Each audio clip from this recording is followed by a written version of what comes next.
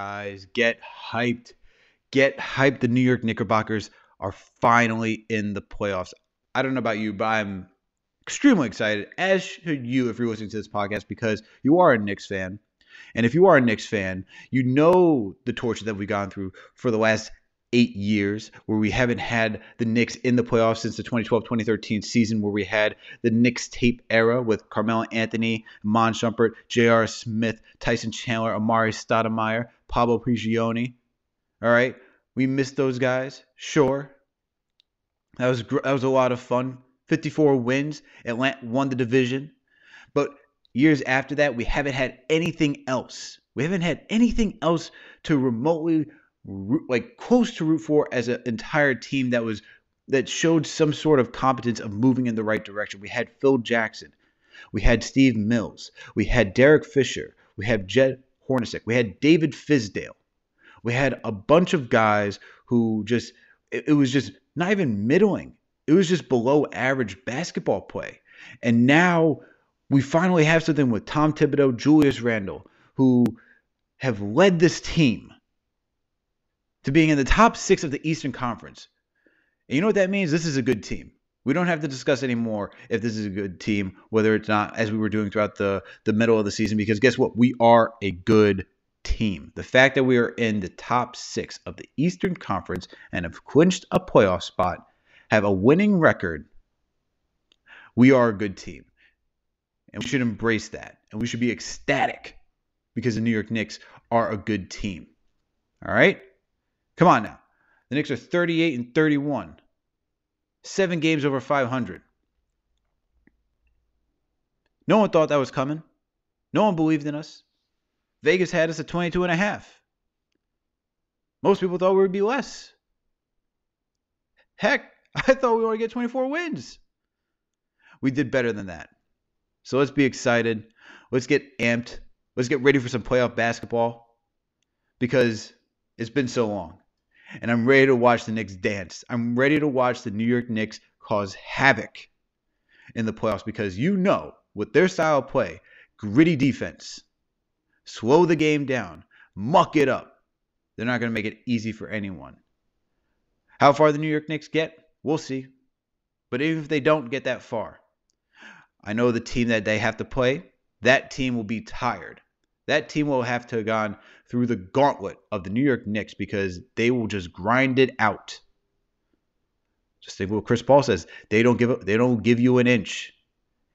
Each possession matters. It is like playoff basketball. We are here. Get ready. Get excited. Because I am, and you should be too. That's all I got to say on this. But before we get into the episode, just got to give you a little heads up of what we did today.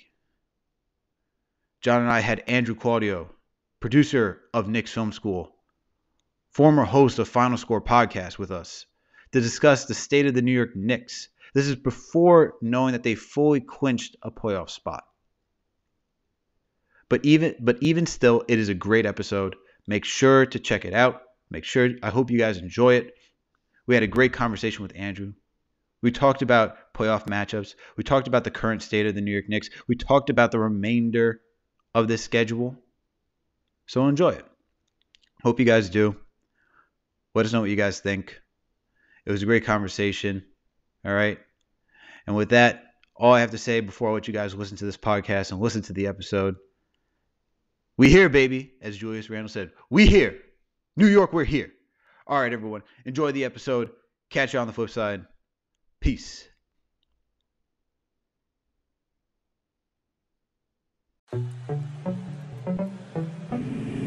It's the Knicks, Jets, etc. podcast with Alex Trateris, John Malika, and Ricey on the beat. Let's go.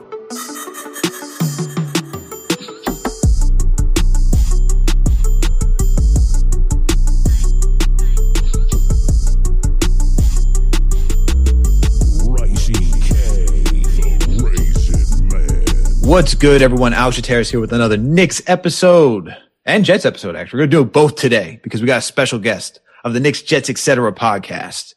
And with me, as always, my buddy, my coach, my pal, the man with a plan, John Malika.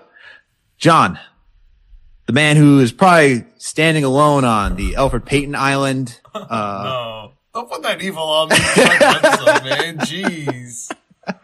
I'm doing well. How are you? I'm doing well. How are you feeling today? I'm good, man. I feel like I have like a day off with everyone. Like the Jets are off, the Knicks are off, the Yankees are off, even the AA Yankees are off. Everyone's off. I feel like we're just hanging out right now. We're positive vibes. Looking ahead to the future. How can you not be on positive vibes after the New York Knicks defeated the LA Clippers in their home arena, where there was more Knicks fans that it sounded like than actually Clippers fans? But we all know Clippers fans are like Nets fans. They barely exist. All right. But John, Clippers games are straight up exactly like Nets games. When you go, I've been to both. They are identical. Isn't it weird too? Like they got kind of the same color scheme going on with that black, like that LA. It's kind of weird. I don't really get it. I get it, but I don't get it at the same time. Like I get what they're trying to do. Like I get it's trying to be a tribute to like the whole hip hop culture. Dude, they have to cover the banners. Like what do you want them to do? So they just put the players' faces on it. It's tough. Tough out there. So sad. But you know what, John? We got a special guest with us today. Because he's not only a Knicks fan, he's also a Jets fan. He may be a Mets fan. Everywhere. He feels our pain from everywhere. He may be a Mets fan while we're Yankees fans, but he feels double the pain that we've experienced with the Knicks and the Jets. We got none other than Andrew Claudio, producer of Knicks Film School with us, former host of Final Score with us today. Andrew, how are you feeling today, my man? New York, we here. I love it. I love that energy. Yes, that is Apologies to your editing crew that is going to have to cut out my peaking. As somebody who understands that pain, I apologize. Guys, thank you for having me. I'm looking forward to talking about one team that has shown the results and the progress of the work that Thibodeau talks about, and then another team that's at the very beginning of that progress that will hopefully eventually lead to results that we're enjoying with the Knicks right now. So thank you for having me, guys. No, thank you for coming on. We love your work, man. We enjoyed listening to you on Final Score. We love the work that you do over at Knicks Film School. All of it is just excellent work. And I hear it and I see it, that you just hold yourself to a high standard just because of the quality product you come out with. I really enjoyed Final Score because you talked about football, you talked about basketball, you also talked about movies. I know you're a big Marvel fan as well. And fun fact for you, my fiance, she's only seen very few Marvel movies. So she wanted to start from the get-go of like phase 1 to go all the way to phase 4. So we finished many questions. I have so many questions. So we just finished phase 1. We're now starting with phase 2. And it's been a beautiful trip. We also did the Star Wars. We also saw all the Star Wars too, which is Star Wars is. Yeah, I know. Yeah. No offense to people who like Star Wars, but it's just so far. Okay, so let me just start with. So I'm now wanting to attack so many different things here right now. So Star Wars, I tried to get into it when I was a kid, and too many people hated the prequels. That it was like, this doesn't seem fun. None of you like this anymore. Then when the new trilogy came out, when Disney bought it, I decided to try and get into it again, and everybody loved The Force Awakens, and it was like, oh, great. We can all talk about something we like. Then The Last Jedi was so polarizing, and I was on the outside of the polarization saying, oh, I kind of liked it. And both sides were like, kinda? This is a masterpiece. You liked it. It's terrible. And it's like, guys, I just had an opinion. Never mind. It's like when you're just like a casual hockey fan, but you try to bring a hockey opinion to like the diehards, please like my sport hockey fans. And it's like, oh, I think the Rangers are. Shut up! You don't know anything about the Rangers. They're terrible. So I just kind of tapped out and let them have their world. Are you watching the MCU in release date order or in chronological order? It is in chronological order. So it's Iron Man. Okay, no, Iron Man 2. That's release date. What I'm saying is there are okay. people that watch the MCU, that rewatch the MCU in chronological order. Oh, I see what you're saying. I see what you're saying. Captain America, then they go to Captain Marvel. Nah. And the moment I hear that you watch the third to last MCU movie second, I automatically don't care about your opinion. Now, no, you saved yourself that you didn't do that. But even if they watch Captain America first? No, because Captain America isn't as unforgivable. It's the Captain Marvel second. You need to know why it's so significant that after 19, like all of a sudden you'll know right away why Nick Fury lost his eye. You'll need to know only after you see what happens with Thanos why Captain Marvel matters. So it frustrates me that people are like, oh, it shouldn't matter. It's just chronological. No. You need to know how we experience this, okay? Okay, that's fun. That's so funny. I thought you meant chronological as in like Iron Man, but that's the way I'm watching Phase You're 1. doing it correctly. You're right. Because, and I agree with you because that's the whole point of it. It's like, oh, we're going back in time. That's the whole point of a comic book. It's like, oh, we're in this period of time. And then you got to jump back to like word something new that's current or future relevance. That's how it's always worked. No. So That's actually funny enough. Funny enough. Mm-hmm. So that's the true one my fiance got into was, Captain Marvel. That was like the first one she saw. And I was like, oh no. Oh, so, but like not as like the rewatch, but she did see Captain Marvel. Okay. Yep. So did you see the so MCU? funny. Did you guys see the Marvel movies as they came out in release date? Yes. So I'm actually on. It's so funny. I didn't know Alex and Dominique would do this. I'm actually on Phase 1 by myself. Because my brother and his wife, they are huge Marvel fans. They actually they live in California. I was actually there. This is so bad. I'm sounding so bad. When the last one came out, whatever the last one was, it Endgame? Endgame. Well, technically Spider-Man, but No. When yes. Endgame came out, Okay. I had not watched anything. So my brother sat me down and we had like the YouTube reviews because he wanted to go watch it. So we did like the YouTube reviews plus we watched the Avengers before that. So whatever. Infinity War. So like we did the reviews, watched Infinity War, and then watched Endgame. And so I was like, all right, whatever, sounds good. And we like moved on because that was like so much Marvel for like a day and a half. And then during quarantine, he's like, all right, here's my Disney Plus. Like you have no more excuses. Like figure it out. So I did Phase 1. I didn't do Captain Marvel. I didn't do the Hulk, but otherwise I did, full Phase 1. And I think I did, 1 or 2 in the beginning of Phase 2. I don't remember.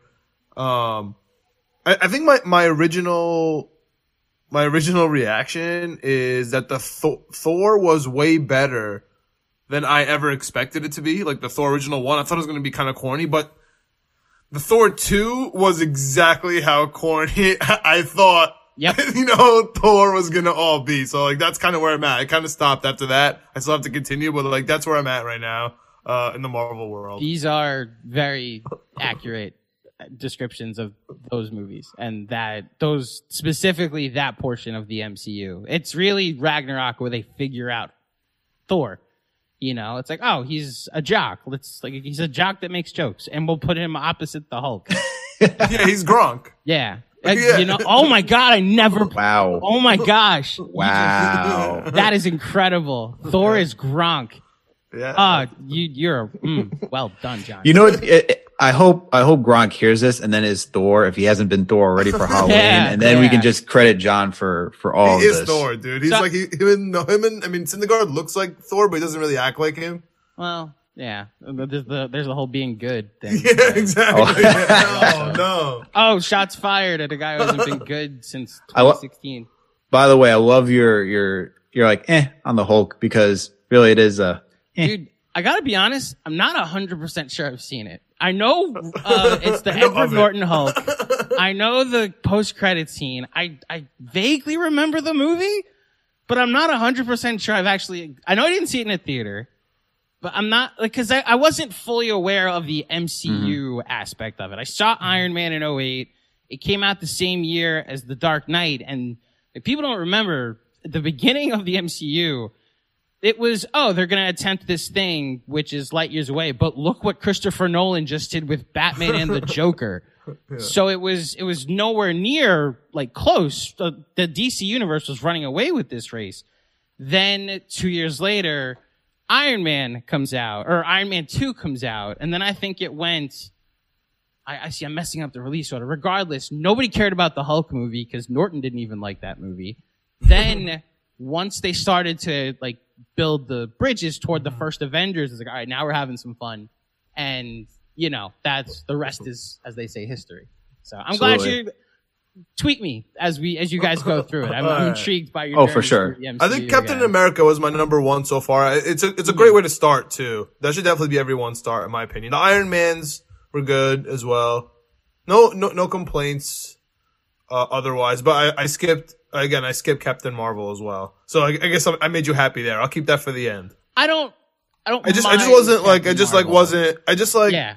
You know, it was like, all right, do all the Iron Mans in order. That was good to me. You know, like it's hard for me to get super into it.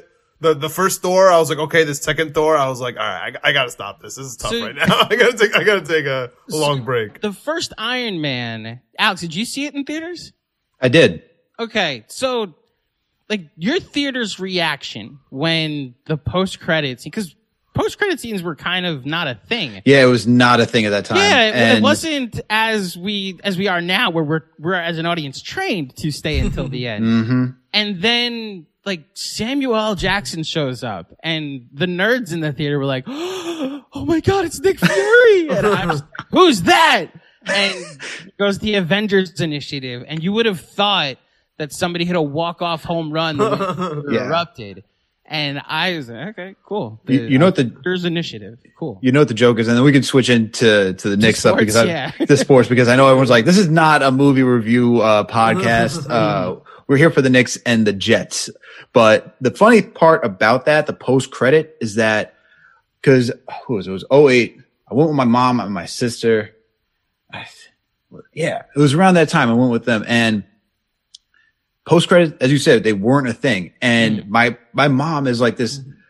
It's two phases. It's either you got to get out early, or you got to wait until the end after everyone clears out, because we're just not going to wait in line when everyone's like leaving. So we actually it was like that day that we decided to sit in our seats, and we were one of the very few people left for a post credit scene, and we're just like, what? Like what's going on here? Yeah. There's more to this? Why is Samuel Jackson in here? Oh, okay. My mom's the same way but now she's a little, I think it's more just you're not going to tell me what to do type of thing. Where I would always want to leave, and she's like, no, these people made the movie. I'm going to stay here for their names. I'm staying until the lights come on. And it's like, all right, fine. So okay, that's nice of her. As a producer, I'm sure you now appreciate. Listen, when I got older and appreciate the credits where all of us people like me get to get their name up there. You're like, yes, that's my name right there. Yes, there you go. Thanks, Mom. I did this. Yes. Nah, that's awesome. Now I know. My mom will be the one person that will definitely stay in the theater. Wait, last question. Was the Shield stuff already out at that time, or it was like brand Agents new? of Shield, or like wherever Nick Fury's from, like the TV show, right? Oh, that's so. I don't want to spoil anything, so I'll try that's to. fine. I was just curious if it was out at that time. Like, was that like a Agents known of show? Shield came out after the first Avengers movie because something happens in the first Avengers. Oh, okay, movie that's cool. So no one had any idea what that was. Everyone was like, "Why is there Samuel Jackson hanging out?" There was no Agent Carter. There was nothing on Disney. Obviously, there was nothing on Disney Plus. But like the only thing we had up to that first Avengers movie, or at least when Iron Man came out, was that the guy from oh my gosh, Swingers. The guy from Swingers is directing an Iron Man movie, and he's doing it with Robert Downey Jr., who at the time was as like volatile as Charlie Sheen. You know, so interesting. That was the risk that Disney was taking, and it, a couple $1 billion later, risk paid off. Paid off. So this might make me hit up the second Captain America today or something like that. So I can start moving on to phase 2. You're in the mood. Soldier. Yeah, Winter Soldiers. I think that's the next move, right? I don't want to give you any expectations, but Winter Soldier's either 1 or 2 for me. Okay, that's cool. Yeah. I heard a lot of good things about Ragnarok too, so I kind of read the synopsis. Ragnarok's Thor 2 and moved Ragnarok's on. my number 5, so I'm right there with you. Okay, cool, perfect. Yeah, I'm hyped. All right, now that we've started off talking about Marvel, speaking of incredible teams that get the job done, exactly, yeah. Right? Speaking of hyped. The New York Knicks. Talk about the Avengers, man. We got our own Avengers on this team. Who actually? That's a good question. Let's turn this into something even more fun. Who would you say is Captain America and who is Iron Man of the New York Knicks right now, Andrew? Oh wow! So Julius has. Oh wow! So this depends on where you lean, Cap or Iron Man. So I think the work that Julius did on his body has to be like he took a super serum in the off season and okay. Now, so I'll put him as the Captain America. I will say RJ is Iron Man. Okay. Because that makes the analogy work, and then and then Hulk at this point. Well, no, Hawkeye is Alfred because he's useless. Wow, shots fired. Listen, you have a bow and arrow, dude. The only thing people have to do to avoid, like, it's not like you do karate. Like, you have a bow and arrow. So all people have to do is just wait for you to miss, like people do with Alfred Payton. So we don't have to slander the dude too much on this pod. But yeah, I'll go Cap is Julius, and then Iron Man is RJ. Who's Derrick Rose in this? Because he needs some credit on this analogy somewhere. Is he Thor at this? Is he Hulk at this point? Is he Hulk? I don't know if he's Hulk. That's got to be Nerlens. No, that's got to be. Yeah, Nerlens. that's absolutely no. That definitely is. Definitely is. Not necessarily graceful, just a force to be reckoned with, and you just don't want to. You don't want to get him angry because you're about to get blocked all up in here. You know what I mean? I think that's it. I feel like Derrick Rose. I don't know. He's kind of like, especially with the post game, like wearing glasses. He's kind of giving me Doctor Strange type of vibes. You know what I mean? Okay. Yeah, like the old wise one, the sage who sees all the outcomes. I feel like that's where I'm getting. Or is that Taj at this point? Ooh. Okay. Now we're I talking. feel like Taj is Master Splinter at this point. Now we're crossing universes and I'm lost. No. Yeah. I like it. But Andrew, this team has exceeded all expectations. Everything that 22.5 was the over-under by Vegas. If you told me that Julius Randle was going to come in here, cut down the amount of spin moves that we saw last season, Reggie was going to be a lights-out shooter, Derrick Rose in his second stint with the New York Knicks is going to be one of the most productive Derrick Roses that we've probably seen in the last 5 years. I don't know how. I would just call you crazy. I would say you're out of your mind. Just don't even talk to me. I can't deal with this type of optimism. That's overly optimistic, and I'm pretty optimistic. It's like unrealistic what's happened this year because they've gone through transformations, not even just from our preseason expectations. Every time I think this team has hit a plateau, they jump. They keep getting higher and higher. It went from, well, maybe this team can play for the 10 seed. And then it was, all right, maybe they'll definitely be in the play-in tournament. Maybe I remember those days. You mean in the first play-in tournament. And every time I think, well, here comes the losing streak, they get back to 500. Then they exceeded. Then this 9-game winning streak came out of nowhere. And here we are. I think we all had a moment of, okay, here comes the sky. It's about to fall. And then they beat the Clippers on Sunday. This team continues to exceed any limitation that like you or I or the media, whether it be national or local, has put on them. And it's a testament to this group of guys that, I mean, Windhorst had this stat today that in the last 11 games the Knicks are underdogs, they're 8-3. So even if they're going to be underdogs against the Lakers, even if they're going to be underdogs in the playoffs, it doesn't mean anything. The Knicks have been underdogs all season. They continue to win. And it's made this team both fun to watch and easy to root for as a result. And with a little bit of like heart palpitations, a little heart in your throat, just like nervous during some of these games because you want them to do well. You want them to exceed expectations. And when you have games like when they first started that 9-game winning streak, like against Memphis, I can't tell you, man, I was just sweating, like absolutely sweating I was like, okay, here comes Ja. Ja's going to do something. Or it was just, you didn't know what was going to happen next, but then Knicks just start building up wins, starting to look like a more and more competent team. Do you think this is like a result of just do you think if we actually had a training camp that they would have started like this at the beginning? Or do you think this is just? Oh, so I actually think the fact that they didn't have a training camp means like they've kind of done this from the beginning. Like they gave us that 5-3, then they dropped to 5-7, then it was 8-8. And then I think the low point was like 8-11. Like they haven't been significantly under 500 in a while.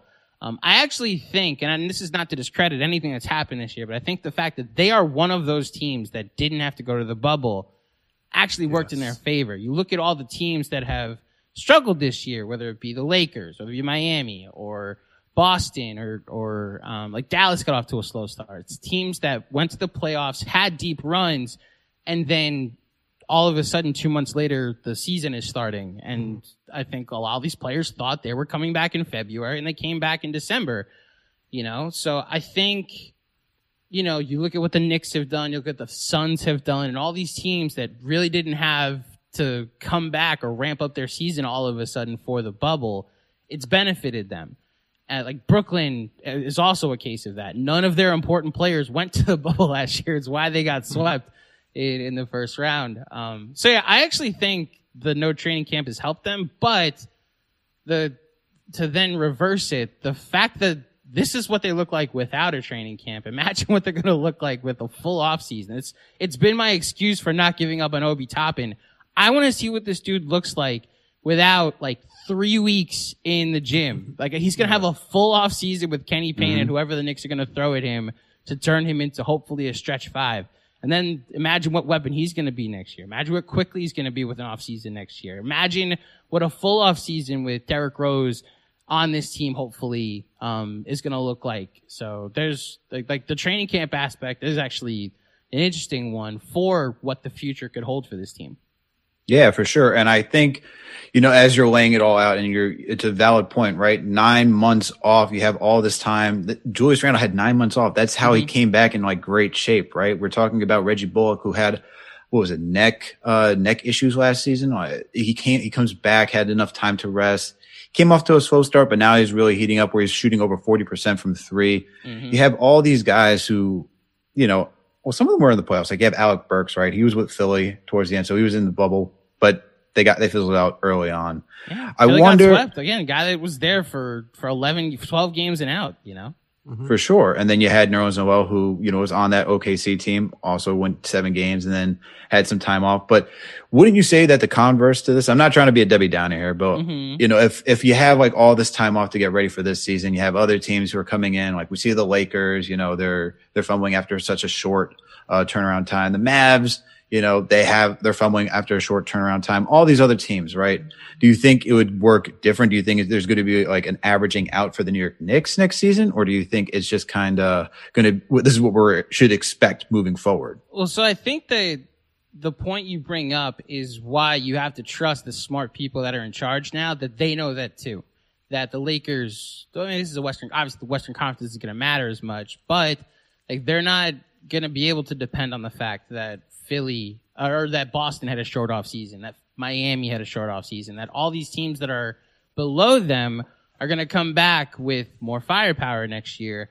And I've seen a hint of, I don't want anybody. These are our guys. Don't add anybody to this team. We're coming back with the same 15 next year. And as much as I love the Big 15 shirts available at BigSchool.com/merch, I'd love to now take a next step and go add a Kyle Lowry, add a DeRozan, add a Lonzo Ball, fingers crossed, add a Dame Lillard. Now you go swing for the fences with this roster. But that's off-season stuff. As far as the sustainability of this, look, I don't know. This whole season's been weird. I'm just appreciating it for what it is.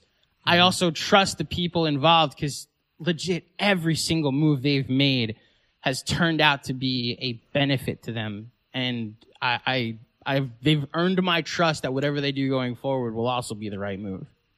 For sure. I mean, we even hear, when Randall went on the Woj podcast and you hear he's talking to Leon Rose, he's talking to Wes, and they're saying, what do you need?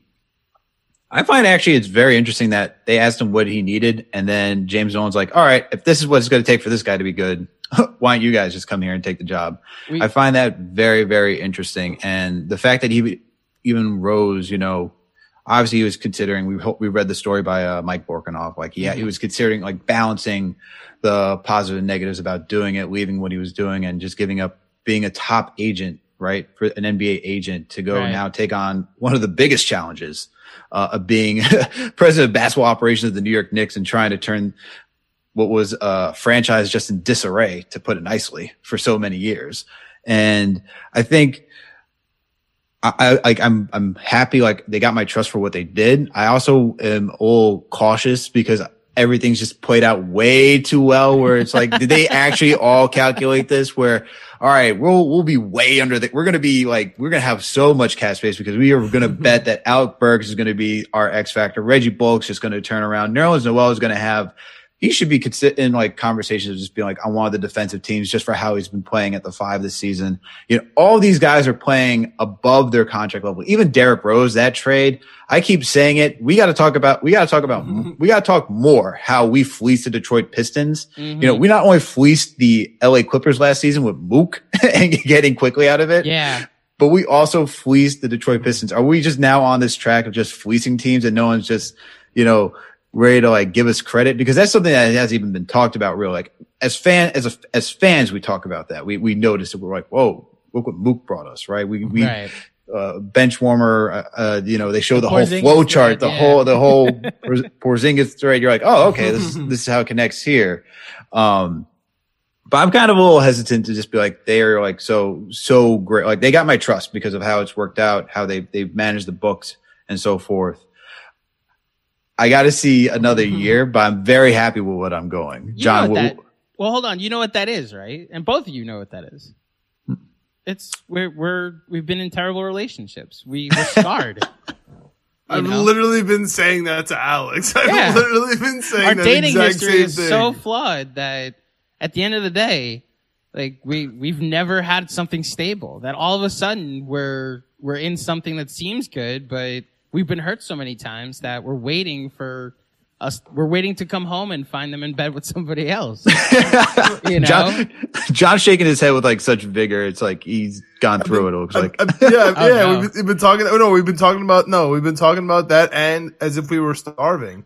Like we're like, we've been just starving, and like someone has just dangled food in front of us, and we're just like, oh my god, this is the best thing we've ever eaten in our lives. Like Big 15 forever. Like I just need this food forever, and you're like, dude, just chill out. Like there's other places to eat that are better, and now that you've eaten and you know what it's, you know, now that you could like come and be normal, and I feel like that's where we're at, and that's why people are like we're gonna start getting that pushback.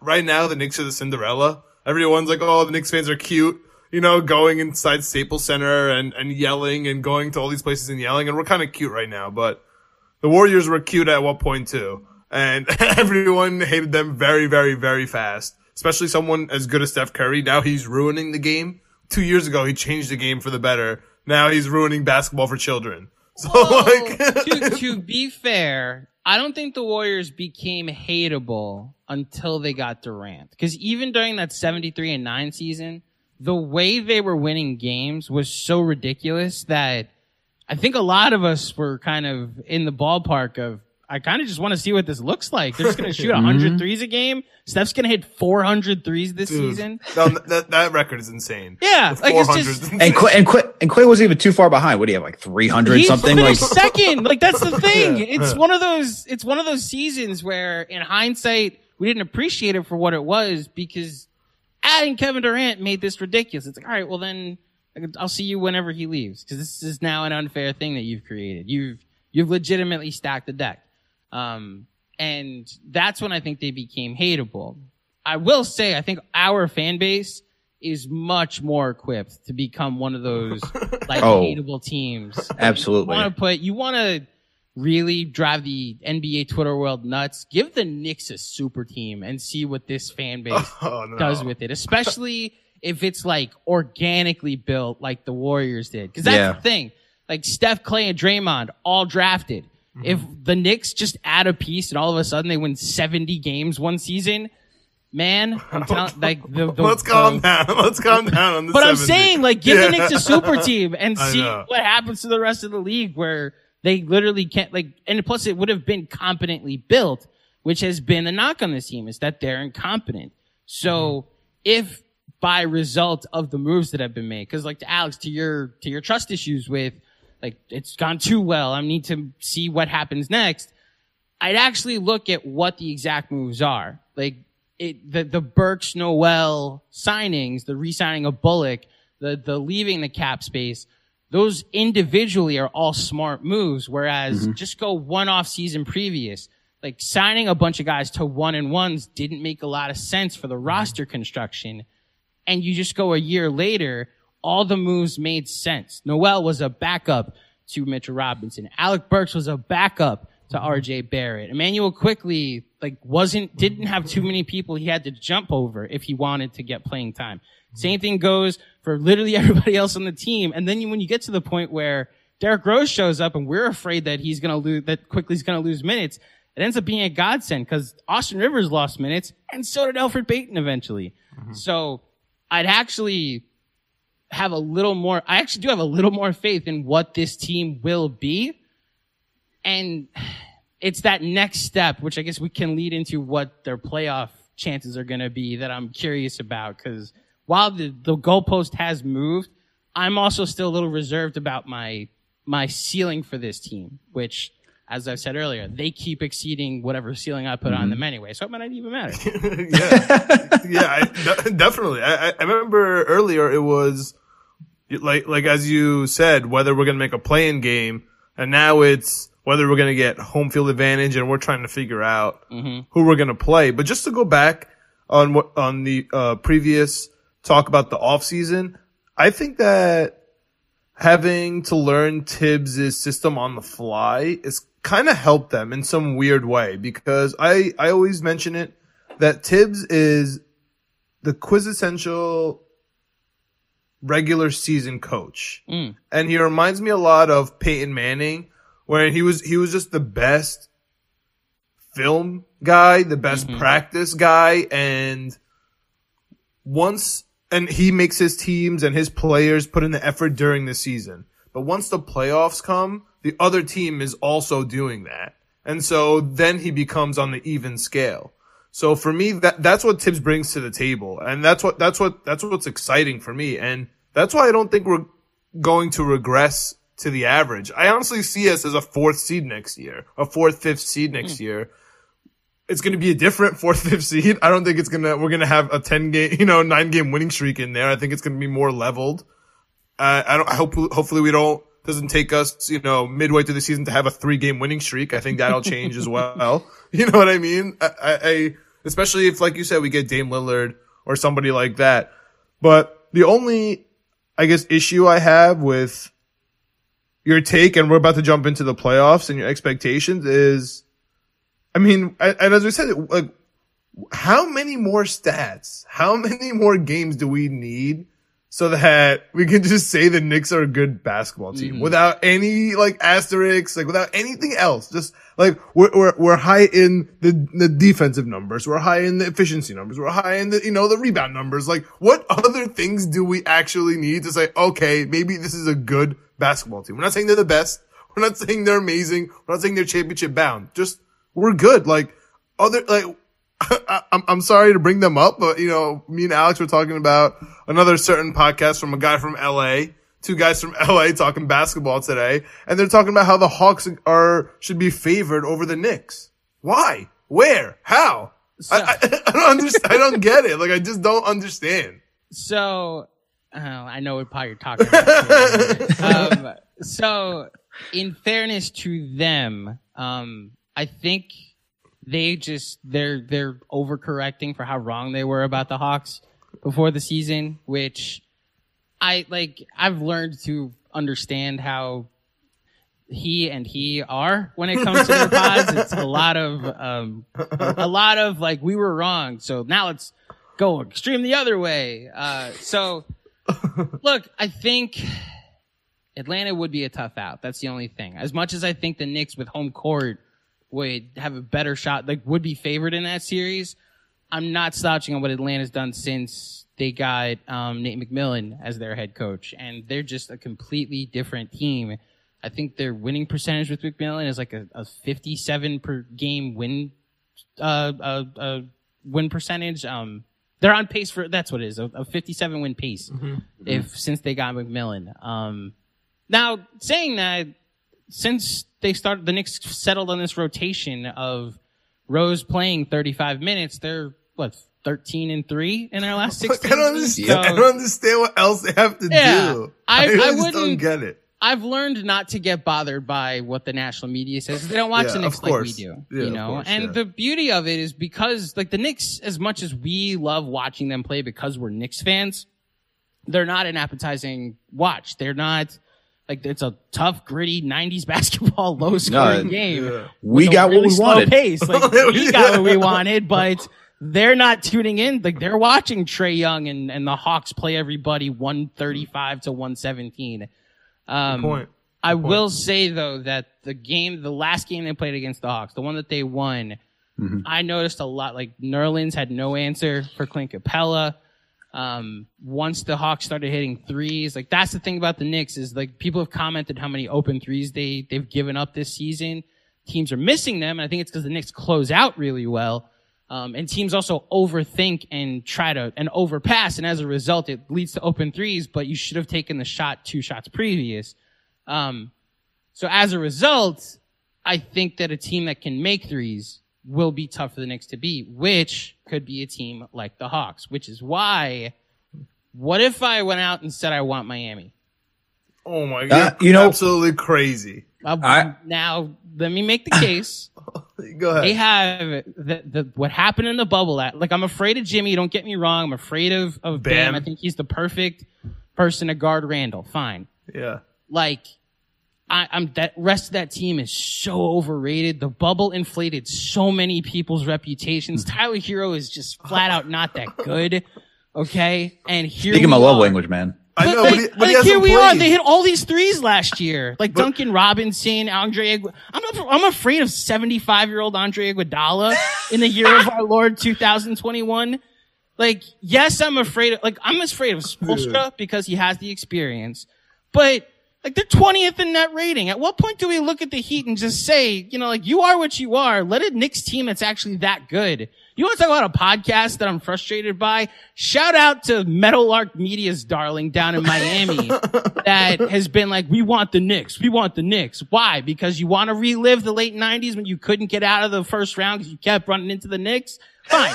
Let's replay that. Let's play a Knicks Heat series where you don't have LeBron James, Dwayne Wade. Okay? Bring the heat. I'm sorry, that Miami Heat team last year, nothing in the bubble was real. Anthony Davis was making 40% of his threes. Who's the dude on Indiana that scored 54 points? TJ Warren. TJ Warren scoring 54 points? Are you kidding me? Tyler Hero is a finals guy? Like, what are we doing? Like, what happened in the bubble I'm not discrediting what happened to LeBron, but it changes when you're in LA Fitness. And then when you're in the Garden, your depth perception is different. And that entire bubble was played with like guys just shooting unconsciously because they're playing in a different depth perception. So as a result, I think a lot of regression to the mean has been what we've seen. And I give me Miami because like it would be embarrassing if the Knicks lost to the Heat. If the Knicks lost to the Hawks, if they lost to the Heat, I could be like, all right, they made the finals last year. I guess they were better. If they lose to the Hawks, it's like, how did we lose to the Hawks? But if I'm going to win a first round series, give me Miami. I love that energy. And, you know, I'm not fully with you. I put Atlanta and Miami. It's a wild take. I put Miami and Atlanta. I was saying, you know, I said it before. I'm not afraid of the Celtics when the Celtics were actually close to being in playoffs, like around where we work. And now that with the loss of Jaylen Brown, I would have, please. That's just like silver platter type of like matchup. But it doesn't even look like they're going to do it. It looks like they're might be in the plan with being the 7th seed right now. I hope not. What do you hope?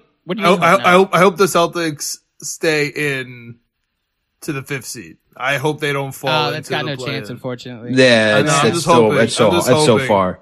I know. I'm just hoping they stay.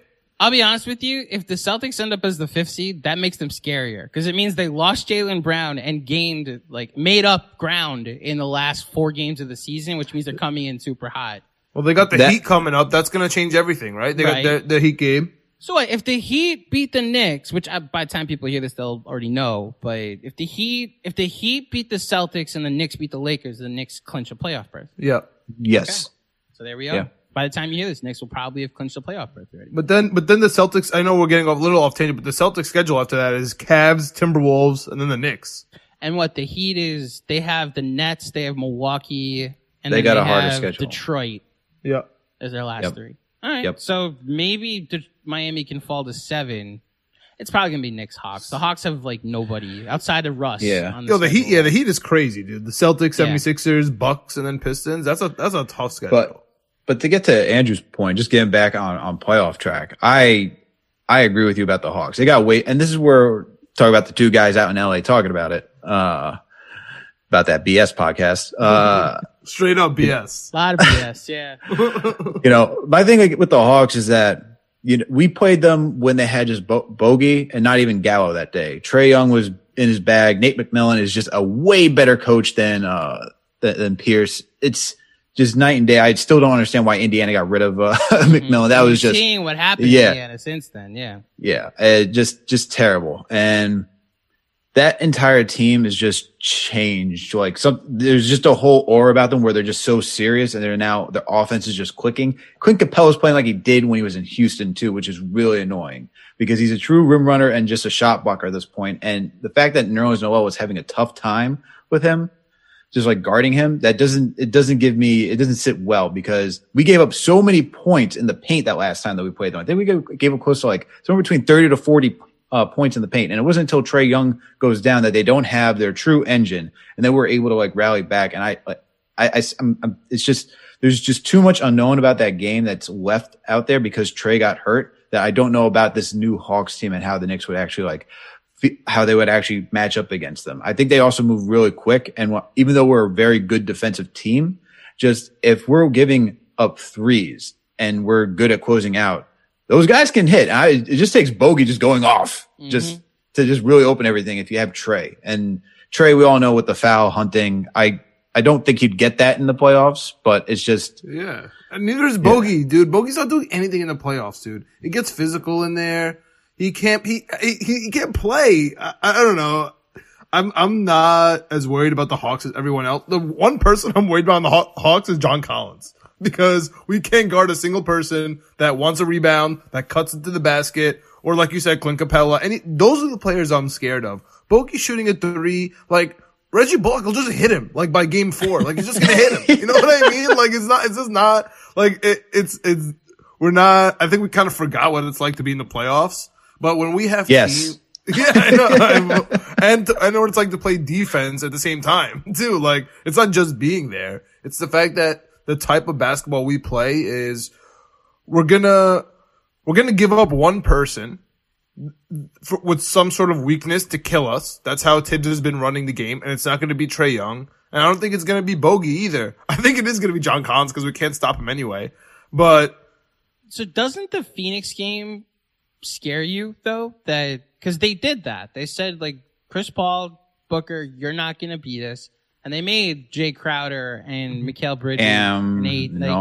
They went down the line and said, okay, you guys beat us. And isn't that a prototype on how to beat the Knicks in the playoffs? Which when Lou Williams and Gallinari and DeAndre Hunter then are open because the Knicks are. And you got Herter. Don't forget Herter can shoot too. The Hawks, I'm telling you, the Hawks legitimately scare me more than the Heat. And sorry, the Heat, I think we have this aura of what happened in the bubble and Spoelstra, and it's like. Well, we also got Dwayne swept Wade by is them a in the walking regular through season. Right. Yeah. So look at the 3 games. The first one was right without the day of the DeRozan. Derrick Rose trade. The second one, you want to talk about poor officiating. Bam gets no fouls. Are you kidding me? Both games. Both games. Yeah, so both games. Both games. That's how it's going to be, man. That's how it's going to be with Bam. He has the rep. He's a defensive. He has the rep, but okay, then just go to how many free throws that the Heat, like you want to talk about the refs choke on the whistle more in the postseason. So they're not going to get every single foul call. That's like the Harden blueprint, is that he depends so much on regular season referees boosting his point totals, and then he gets to the postseason where they don't call as many, and he's like, where's the foul? And it's like, make a shot. So you look at the Heat, and I'm literally just going from after those big 2 that match up with the Knicks' big 2 really well. I like the Knicks 3 through 10 so much better than I like the Heat's 3 through 10.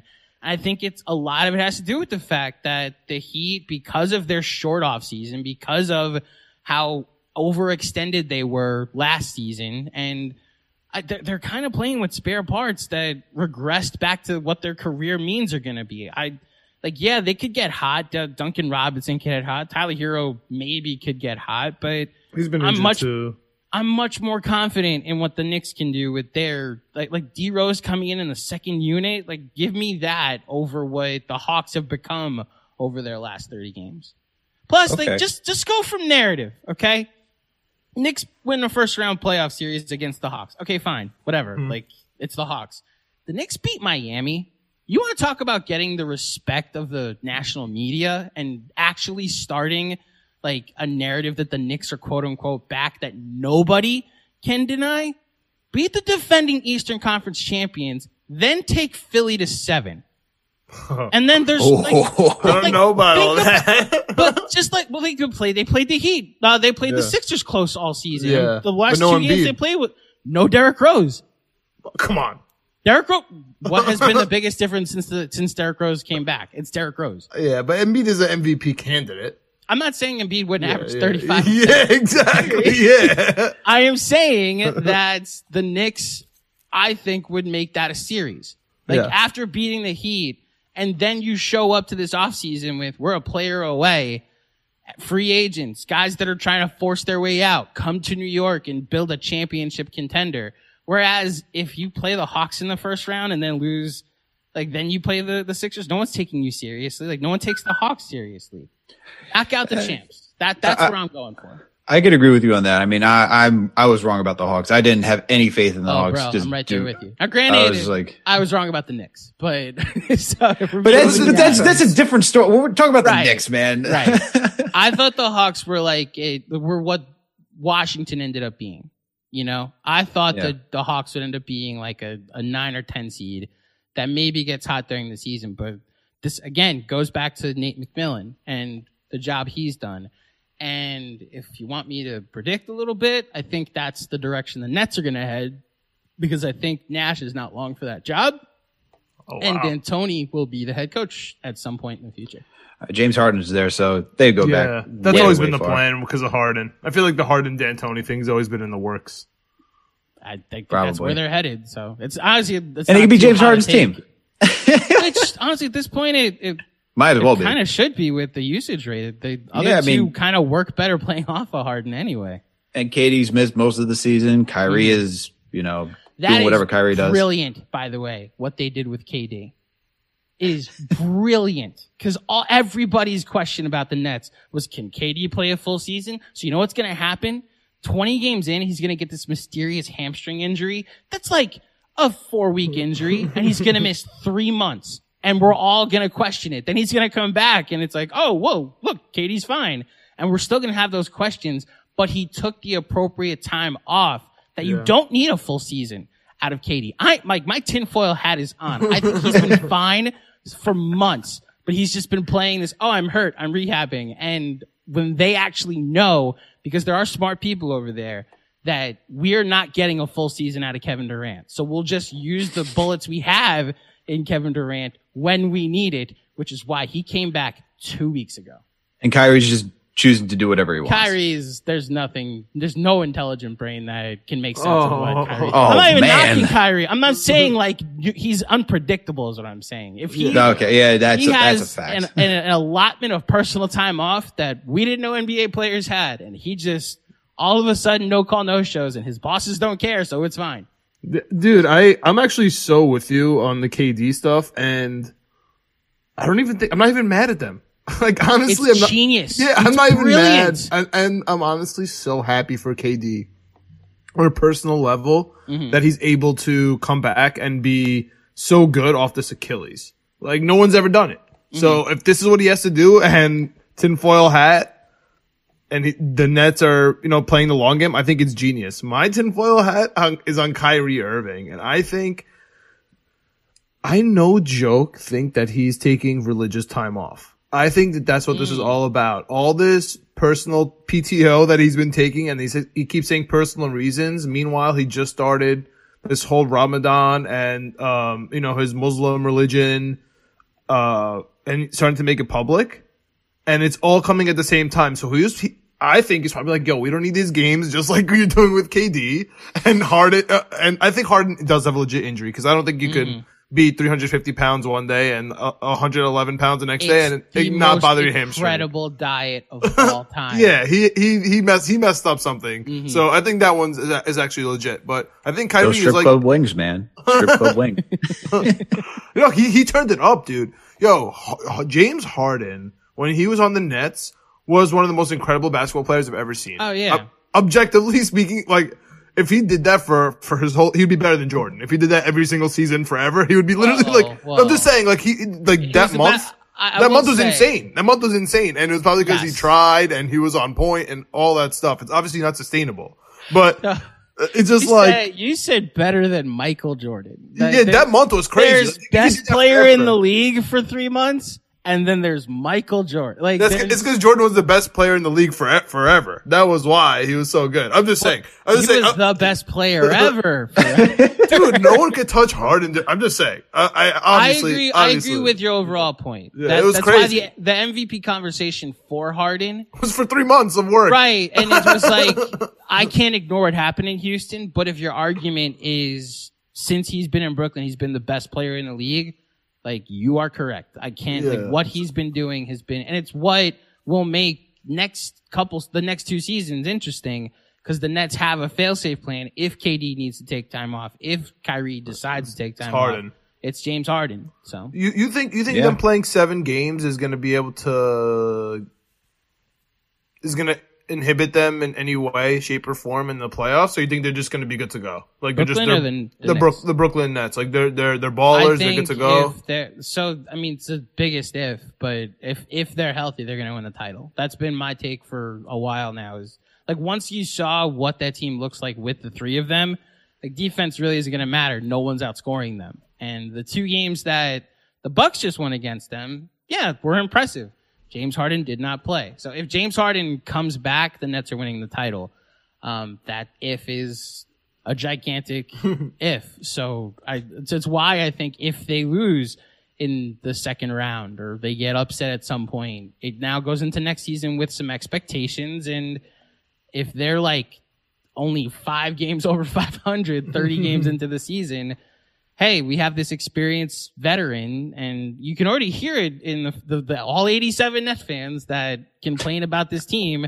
They chime in and they're like, Steve Nash can't coach. He has no clue what he's doing now. Part of that is that he's a rookie head coach and he probably shouldn't be given this team. But as a result, I think that's going to then lead to people calling for D'Antoni to take over sooner rather than later. And this is why Steve Nash for Coach of the Year was just bunch of nonsense. I don't even know how that even gets stated. But what record do you think they'd have if the 3 of us were their coaches? 5 games, maybe minus 5 games. Right, they'd be they'd have 43 wins at least, right? Yeah. But by the way, I love the Knicks Film School official tally of 87 Nets fans. Yes, that's the official tally. We counted. The official tally of Nets fans. Oh, exactly.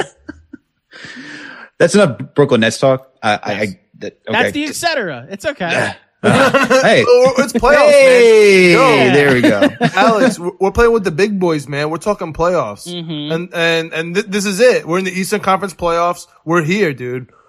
The first question is what's going to happen in the first round. The second question was going to happen in the second. We're here. Like, you know what I'm saying? There's no more Wizards I just want to know. I'm so happy we're not with the Wizards anymore, man. That's a fact. I need to know Claudio's expectation. That way I know the Knicks can exceed it. So what are your expectations right now for the New York Knicks? I think, you don't want to hear my expectation. So here's what you can do. Fade me. Cause every single thing I've said, the Knicks have exceeded. It's Mets fan. Also a Mets fan. Well, exactly. Like, I have the same PTSD as a Mets fan, as a Jets fan, where it's like, you know what? I will believe that you've won after the game is over and you've won. I'm never going to predict my team to win. I think I will say that I am at the point where I'm going to the playoffs with house money. No matter what happens, this season has been a success. I look back to the 2015 Celtics. That team was supposed to be a lottery team. That was like, they just made the Garnett Pearson Garnett and Pierce trade to the Nets, so they brought in Brad Stevens, and there was some turmoil. They had just traded for Isaiah Thomas the year before, and they weren't expected to be anything more than like a 7th or 8th seed, and they ended up being the 4th seed in that season and exceeding all expectations and getting a lot out of a roster that was never that good. And then they ran into the Wizards in the postseason. It's like, you know what? You just don't have enough firepower to be the team that has been constructed from the beginning to compete in the long haul in the postseason. So as a result, I think in the playoffs, when things slow down and, I don't want to say I'm not expecting them to get out of the first round because that'll devastate anybody. I was about to say, you keep saying we're playing with house money. If the Knicks lose in the first round, it's not a successful going to be disappointing. Season. It's going to be a happy season, but it's not going to be successful. Well, because if you're just going by the barometer of if they didn't win the title, then it's a failure. Then yeah, it's a failure. But I can't say it's a failure if a team that was expected to win 22 games makes the playoffs, has a home court advantage in the playoffs, and then gets beat by a team that has that added 4 guys in free agency and has a guy that started the All-Star game. Yeah, that's fair. That's a fair perspective. I have to look at it like they've already exceeded all my expectations. If all of a sudden the shoe drops or Trae Young gets the fouls because he has more street cred, like I can't get too upset about, I'll be upset, I'll be disappointed, but the overall takeaway, I don't think the Hawks are going to win the finals. I think they'll then get bounced by teams that are better Sixers. Whoever the fourth or fifth seed is very, very, very likely going to lose to the 76ers. Yeah. So I will say, I think the Knicks, so I'll be a homer for a second. I'll pick the Knicks in 7. I do think the Hawks can win that series though. This isn't going to be a defiant, for sure. There's nobody that's going to beat us. I'll pick the Knicks in 7 because I think they'll have home court. And then I think if they get past the first round, they match up really well with Philly. And beat aside, Philly doesn't they're not going to be a team that scores 140 on you. They're going to be a team that slows it down, mucks it up. They're not going to hit a ton of threes on you as well. The Knicks will be a team that hits a ton of threes and keeps those games close. So I think they can play with Philly, but I also think Philly has a chance to come out of the East.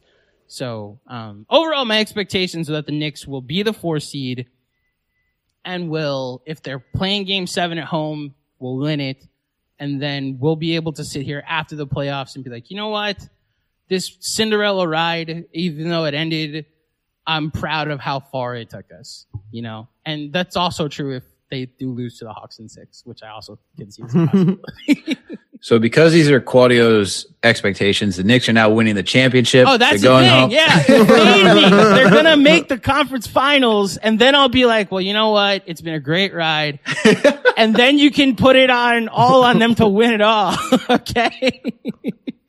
I'm telling you, I've been wrong all season. And these are informed expectations, but it's also all of it, because my expectations were okay, this team can't hit threes. Now they're making threes. Oh, well, Julius Randle is on this team. Now he's an all-NBA candidate. Everything has been a step above, I think, what I've expected and what all of us have expected at a certain point. Oh, for sure. I mean, I would be happy if the Knicks just make it to the second round. That's all they got to do to make this a successful season. Make it to the second round. It is, at this point, you can't be the 4 seed and then not make it to the second round, in my opinion, just because you've already raised. But the 5 seed's going to be a game worse than the Knicks. Yeah, I think for home, they're good. They have home court advantage. If they have home court advantage and they're a good home court team that wins at home most of the time, I feel like you have to come out then, if you're so good at home, to go to the second round at least.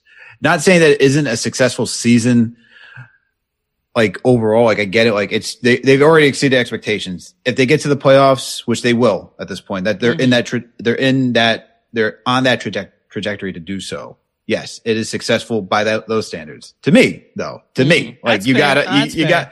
gotta get to the second round at this point, because now your offense is just clicking on all cylinders of just, I don't even know where this 3-point shooting came from. Playing the defensive level that we've seen from this team, just being so gritty. John pointed out, you said it, Andrew, this is playoff basketball. This is what it is, where you just slow it down. You play half court. Concern is when we play half court, we're not the most efficient half court team, but we like to play the half court. We're not a transition team. Fine. Yeah. But if you're telling me like the 5th, like we're gonna play the Hawks, even Miami. You kind of sold me on Miami a little bit, like to have them a little bit more. It's not by a lot. You put me a little ahead for the Miami matchup, but I feel like if you're the Knicks, the Hawks, like if we lost to the Hawks, that's where I'm just like, man, that's rough, man. Just because I feel like we could take the Hawks. If we lost to the Heat, defending Eastern Conference champs, I'll be like, all right, if we go toe to toe 7-game series with them, I can at least walk away saying, you know what, this team has taken such a large leap in the right direction. Now I guess that if I'm going to be putting all these exceptions, rules, caveats into like how I'm going to evaluate this season. Now I think John is so positive that losing in the second round is unacceptable. And give me Philly. Give me you want the finals or bust is what I'm saying. No. Okay, first of all, I agree with you on Atlanta that it's going to be tough. Mm-hmm. But I don't think it was a referee type deal. Because if you look at the numbers, Atlanta is top 4 or 5 in free throw attempts, but they're about middle of the league in free throw percentage. And the Knicks are about halfway in free throw attempted and definitely bottom quarter in free throws made. So that's the one thing that scares me about playoff basketball. And I've been screaming at Alex that we need a center. Our centers have been pretty all good season so long. far. Literally, I've been scouting Isaiah Stewart, for God's sakes, making trades for Jonas Valanciunas, driving Alex absolutely insane.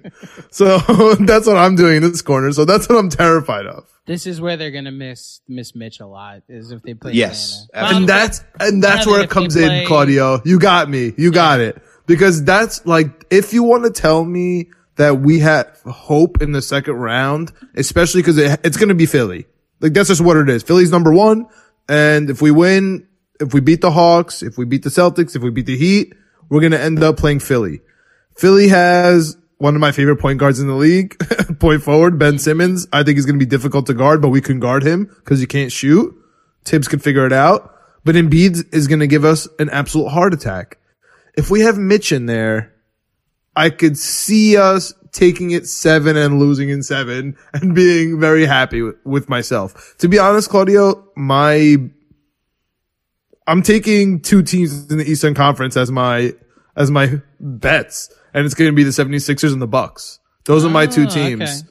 Okay. I want to take Miami, but just because of the COVID no training camp and the fact that they were playing, say it louder. There you go. I can't take them winning the Eastern Conference, but I'm still terrified of playing them. I can't tell you how terrified I am of playing. You're just selling me even more on this. I'm so scared. I'm telling you, dude. Duncan Robinson can hit 7 threes in a game. He also hit none. I know. I'm not going to sit here and be confident about playing the Heat. I'm not going to pump my chest for that, but I will pump my chest for Atlanta. And of course, now it's easy. Now it's I feel like we're, bullying the injured kid talking about the Celtics, but Alex had them earlier. Alex has been wanting all the Celtics smoke all year long. Selfishly so he can go to the games, but he's been selfishly, he's been selfishly wanting the Celtics. Yeah. Yeah, I mean, I'm not afraid. The Celtics, the way the Celtics play this season, you could just, when you watch them, the chemistry is just off from what it's been. Even Celtics fans, I hear from them all the time, working with them too. It's just, they're not as high on this team as they usually are. And you want to talk about. Did you see the Shaughnessy article today about the Celtics? I haven't had a chance to read it yet. Oh, he torched them, compared them to every disappointing Boston sports team throughout history, like the 76 Red Sox, the Patriots that went 10-6 the year, in 2009, the year after they traded Randy Moss, some Bruins teams of the past that were bad. He torched this team and was like, there's no way out because this team thinks they've won something, but they haven't. And then you add in the fact that this owner is an owner for life. He wants Danny Ainge to be the GM for life, who wants Brad Stevens to be the coach for life, and they want Jaylen Brown and Jason Tatum to be on the team for life. So this is what we're looking at, and I quite enjoyed it as a fan watching. I can't wait to read it. Yeah, And just like Dan Shaughnessy. and just to add up on that, like you see Wick, you see that all these guys, like they're all beloved. They're all beloved in the city. They're waiting for the following season. Celtics fans, I'm talking about. But you just watch the way the brand of basketball is just. It's not compelling to me. You're talking about Jason Tatum and Jaylen Brown, the two guys who have to create for themselves. Kemba is like in and out. You're hoping that Kemba is playing good one day and hitting his threes and just facilitating that we know he can do, right? Mm-hmm. But then if you're waiting on just Jaylen Brown or Tatum to hopefully drop 50 on you for a night to win, it's not really convincing to me. And especially if you start looking at the bench like Pritchard, you talk about Marcus Smart, you're talking about Tristan Thompson, you're talking about Time Lord, all these guys that they want. Semi Ojeleye, I'm not like Grant Williams. These guys, like, give me that bench all day long. Mm-hmm. Our bench will take them. Let's not look at that last game. I do not. That was just look. Everyone has a bad game, right? Not to bring up the boogeyman, but also look at Elfrid Payton's minutes in that game. That's all I'm gonna say. Yeah, and you look at the biggest change. It's what the biggest credit I'll give to Tibbs. Is this rotation where Payton doesn't come back in the second quarter, Payton doesn't come back in the fourth quarter. It's literally like the opposite. Like Rose technically is playing starters minutes, but that's been the change. And like to everybody's points on this pod, Rose being on what he's been the last 16 games, that's how they're going to beat the Hawks. That's how they're going to beat the Heat. That's how they in a certain scenario would beat the Celtics. If Derrick Rose is going to be this, then maybe there is a new sky that is a limit for them. And maybe maybe it's past, say what you want about Philly, but maybe it is the conference final. That's our big three. I mean, it's D Rose, RJ Barrett, and Julius Randle. That's our big three. I don't know. I kind of disagree. I don't think it's D Rose. I think we are living in the moment and we're quickly forgetting that either Bullock or Burks kind of run this team. And if one of them don't go on fire during the game, we kind of, I don't even think we'd be in the play-in game. Like we'd be flirting with the play-in game during the year. Yes, D Rose is kind of taking that role now because in my opinion, IQ kind of hit the rookie wall, which he's allowed to. It's okay for him to do that. You know what I mean? And I'm not slandering him. Sorry, go ahead. Yeah, no, go ahead. No, go ahead. Also, I'm not saying like Rose would be our big three to diminish the roles that Bullock and Burks and Quickly and Noel and all of these role players have played this year. But if Reggie Bullock hits 2 threes, if Reggie Bullock hits 6 threes, if Reggie Bullock hits no threes, it doesn't change the fact that the problem the Knicks had for most of the season up until the last 20 games or so was down the stretch. They had nobody to create an easy basket. They had nobody to penetrate and break down the defense. And for most of the time, that nobody was Elfrid Payton. Like asking Julius Randle to do it at a certain point hit a plateau. And it's why he had that stretch of inconsistent, inefficient shooting games. And once Derrick Rose stepped up to be that guy, like the Memphis game in Memphis is the game I'm going to for like, oh, we have our point guard, at least for this season. Because they needed buckets down the stretch. The rest of that team was terrified to take a shot. And he's like, all right, I'll break down the defense. Yeah. I'll go get easy buckets at the rim. And if he can do that, yeah, he's the point guard that they need. Like the first Phoenix game that ended the winning streak, the difference Chris Paul makes on that team, being a point guard that's like, all right, the rest of us, we kind of need certain things to go right. Like a double team or multiple passes, like ball movement for us to get easy shots. We need you to just break down the defense and get some points down the stretch. What Derrick Rose has been is what they've needed all season. It's why now they're closing games down the stretch. So that's why I'd actually say Derrick Rose, maybe not overall this season, has been the third big three. But what's changed them from a play-in team to a 4 seed that could win a round is what Derrick Rose has become. I agree 100%. And what are they 22-10 with that's Alex's favorite stat. I mean, the D Rose win-loss record, and I love it. It is a great stat. 60 win. I'm wearing D Rose shorts right now. I agree. So I think what I'm mostly thinking about is Burks when D Rose was out with COVID, and Burks was our point guard. Mm-hmm. You know what I mean? So you're right. So maybe it is that role towards the end where you need that person to just chuck up shots. And you didn't say it, but I already see through your eyes, Claudio, that you're having those flashbacks of those bad Burks possessions, and they come, and they come in a flood. Stop you know what I mean? The bad Burks possessions, it's hot and cold. So you have a possession where they get the ball over half court magically and somebody's open. Then there's the opposite where it's like, I'm just praying they get over half court to use time off the clock.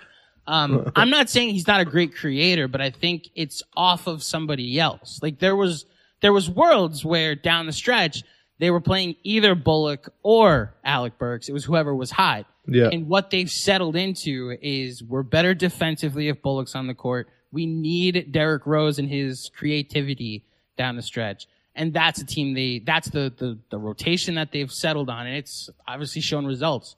I'm pumped for the playoffs. I'm pumped for the playoffs. I'm pumped sure. for like Burks to hit 18 points and have like 2 plays and have it like be like the most incredible stats and like, you know, national media like, oh my God, who's this guy, Alec Burks, getting 18 points a game or like something. Oh man, I can't wait. And RJ Barrett, like hitting corner threes, people are going to go insane because that's going to be the first time they saw it. We went this whole time without even really exalting the praises of RJ Barrett. I said on the pod a couple weeks ago, because John and I did we had a cancellation, so we put together a pod at the last minute. And it was like our top 5 questions for the rest of the season. Yep. And I said, like, can RJ Barrett get to 40% from 3? And I laid out an exact number of like how many threes he has to take, how many threes he has to hit. So you better believe I was paying attention yesterday. And it's like, if he hits this, it's 40. If he hits this, it's 40. Yeah! Let's go, Rowan.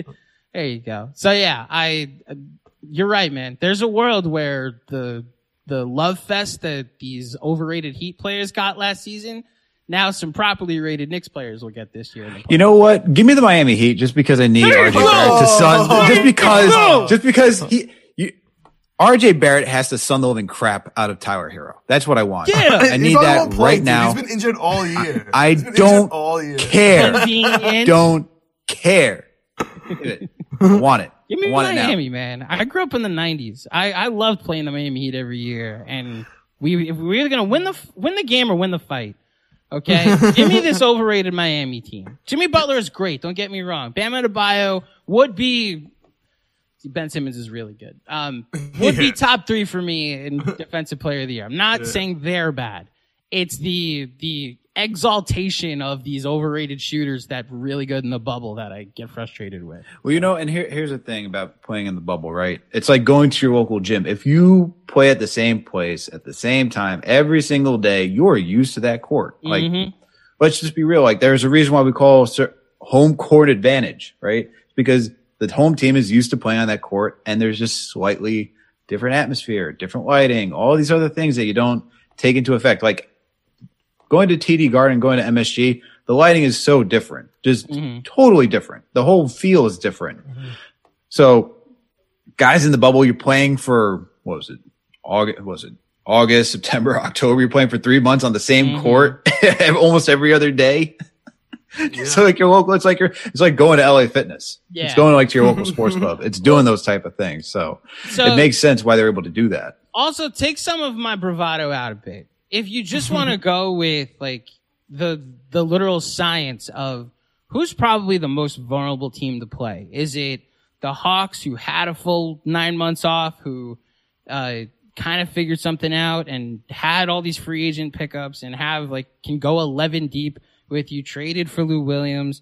Like, is it that team, or is it the team that's been hit hard by COVID and had a 7-week off season? Like, that also factors into why I think the Heat are vulnerable, at least this season. Maybe next year, if you want to actually look at how good they are, like a Miami Heat with a full off season actually would be a little bit afraid of. This, I think, is the year to get them. It's like the same thing with the Lakers this year. Like, this is the season if you're in the Western Conference. The Suns for the Jazz. This is the get it now, because they're going to be fully rested next year, probably adding a couple more pieces. Yeah. You know, I really like that Knicks Heat.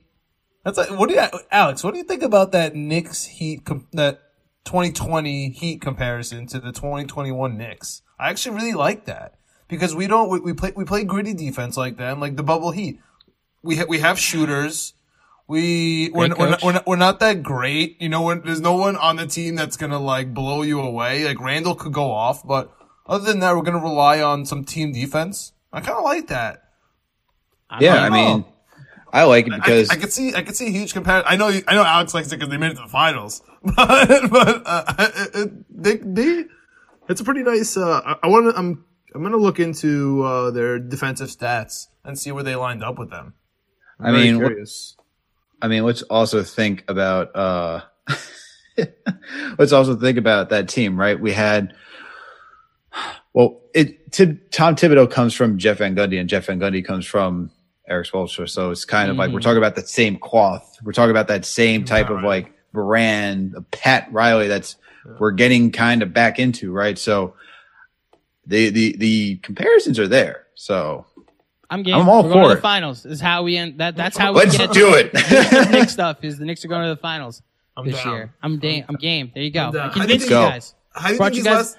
I love how I kind of hedged that I think they're going to lose in the first round, but also have this, we're going to beat the Heat and go to the finals. Somehow Claudio just came into our house and just sold us Yeah. a freaking Lambo. It was like, look, man, we don't have the finances to buy this Lamborghini. Claudio just came in and is like, let me tell you why you actually have the finances to buy this Lamborghini. But also, you can't buy this Lamborghini. I still want the Hawks. Okay, so what do you think? You think we're gonna lose to the Lakers, right? With LeBron coming back, or do you think we're gonna take the Lakers? And how do you think the last three games the homestand is gonna shape up?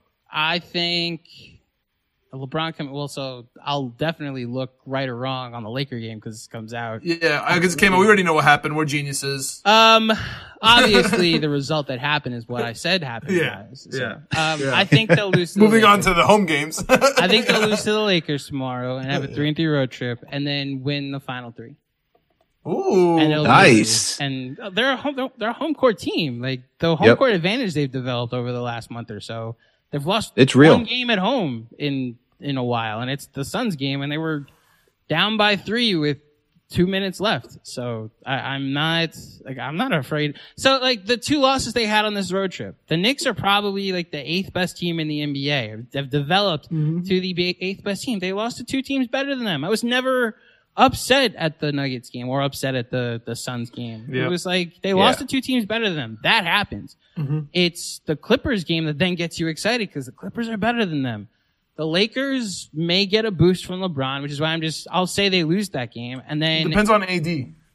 yeah, I also it's a terrible matchup if LeBron and AD are healthy. If AD's in, we're gonna get crushed. Yeah, so I'll say that they lose the Laker game, which, as you know from listening to this after the game, I was wrong.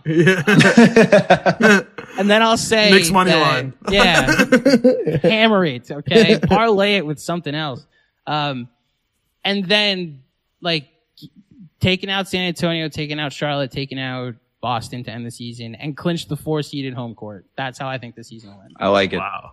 I like Claudio was it. hot, coming in hot, beating the Heat, I like taking it. sweeps, And losing to the Hawks. Gotta hang out with Claudio more often. Yeah. Gotta hang out with Claudio more often. Gotta go to the bar. Gotta do all these things. Man, I'll be just as loud, just as braggadocious. I can be. Soon. Love it. Yes, Soon, guys. yes. I Ting- just got vaccinated, so I'm. Oh, man, and- this weekend Nice. was tough. Believe me, it was not fun, but I you know, got the. I'm ready to I go got out the. soon. John's fully vaccinated. I got the first shot 2 weeks ago. I'm going back next week to get my There second you one. go. Attaboy. King Cuomo's gonna let us all hang out soon, so we're almost there, guys. Oh. Yay! My first thing. I got the countdown on. Believe me. All right, I like it. I called that we'd beat the Lakers. It's gonna be interesting. We get if Braun and AD played. That changes everything. Braun's playing. He's playing. You calling it? Yeah. Braun's playing. Okay. Yeah, I wouldn't be surprised if it's just Braun. If it's I just still Braun, like our I'm taking chances. the Knicks. Yeah. Yeah, I still like our chances. If it's Braun and AD, I'm that's out. just gonna be real. That's Yeah, I'm out. I fold. I'm good. Yeah, I agree. I'm good. But I like what Claudio said. Going 3, we're definitely gonna take the Celtics. I think we're gonna get the Hornets. The Spurs are what really gets me because Spurs are just like that annoying team. Mm-hmm. They're just that annoying team that just comes out of nowhere. It's not even out of nowhere. I just hate it. I just hate. They also have a good coach. They play really hard. They do the same things that we do, but they've been doing it for a lot longer, so they're just more well oiled at it. It's like, all right, you guys are just figured out for this season. We've been doing this for the last how long have you been here? Yeah, that long. So that's the only concern. I could see us cleaning going 3, but I also wouldn't be surprised if we go 2-1 at home, losing to the Spurs. I think the Knicks have showed all season that if you beat us earlier in the year, we owe you one, and now this one's at home. So Yes. I'll like say that. I they like owe it. the Spurs a win. So Yeah. I like it. I was gonna say that too. I agree with you exactly on your Lakers take. LeBron by himself solo, that's a Knicks W. If LeBron and AD, it's not gonna happen. And that goes on to the system bet, Alex. First big star comes back first game, just fade them, and just go with your gut there. Then we got the Spurs and the Knicks. I'm going to that game, so it's obviously going to overtime. I apologize in advance. John's been to both games. He's been to 2 games. He went to both the Memphis game, which went into OT, and he was Okay. at the Hawks game that went into OT. oh The god, Pelicans. you're going to both. Was it games Pelicans? again? Pelicans. Pelicans. The Pelicans. I also game. went So to- wow, so you went to that game? Jeez. Yeah, I went to 4 games this year. I went to at Philly, and then I went to Pelicans, Hawks, and what was the last one I went to overtime? Memphis. Memphis. Yep.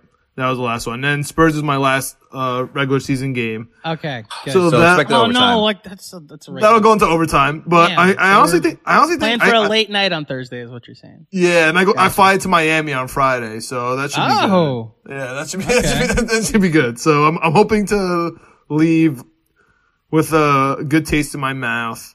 I do agree with you though with the split. I think we're gonna beat the Spurs. To be honest with you, I don't think we're gonna beat the Hornets. I think you guys are kind of throwing them aside. They give us trouble every single year for my whole life, but also this year. And with Lonzo coming back, he's going to be in full shape by then. We're probably going to be looking ahead to the Celtics because I'm sure that's going to determine everything for us. Mm-hmm. So So I'm you gonna see them go- being the 5 seed then? Okay. I'm gonna go 3-1 with the Hornets loss, So the Hornets losses. Okay. Which gets Yeah. them the 4 seed. which gets them the 4th seed. I think it's all going to be on the Celtics. I think our playoffs are going to start that Sunday. Mm-hmm. Yeah, that's how I Sounds see about right. it. Some quick Yeah. scoreboard watching, by the way. Atlanta won, and the Spurs are killing the Bucks right now. Oh, man, I remember that sliver of hope. I know it was ridiculous, but I had that like sliver of hope of just like staring at the Bucks, like, Yeah, what are me you guys too. doing? What are you guys doing? Well, up what there? are the Bucks doing? And they can win out and get the 2 seed, and here they are. They're about to lose to the Spurs. They don't want Budenholzer there anymore. Let's just be real. If that's the case, then yeah, lose to the Heat in the first round, and then there's They're your gonna You lose- get- you they're get gonna your lose in the wish. playoffs. They're gonna lose in the playoffs. Man, Yeah. We'll see. Giannis can be so easily figured out. It hurts. It hurts how easily he's figured out. Figured out is I'm a Giannis defender. I actually Okay. don't think he's ever been fully figured out. I think like what Tibbs does is like we're gonna make somebody else beat you. Yeah. I think what Spoelstra did was like force Eric Bledsoe to beat you. Couldn't. You know? And that Raptors series, they were up 2-0 and it took double overtime in game 3 to beat the Bucks. And then like Fred VanVleet decided, I'm just Went done insane. missing for the rest of the series. Dude, went And insane. if that happens, nobody was beating the Raptors, which ended up being what happened that season. So I actually think the Bucks are a little underrated at this point. However, if like you said, they lose in the first round, then maybe they are actually who we thought they were. And we'll We thought they were. yes, and we'll let 'em let off the them hook. off the hook. Exactly. And with that note, because we're going to talk about a football team, let's take a quick break and then get into our New York Jets. There you go.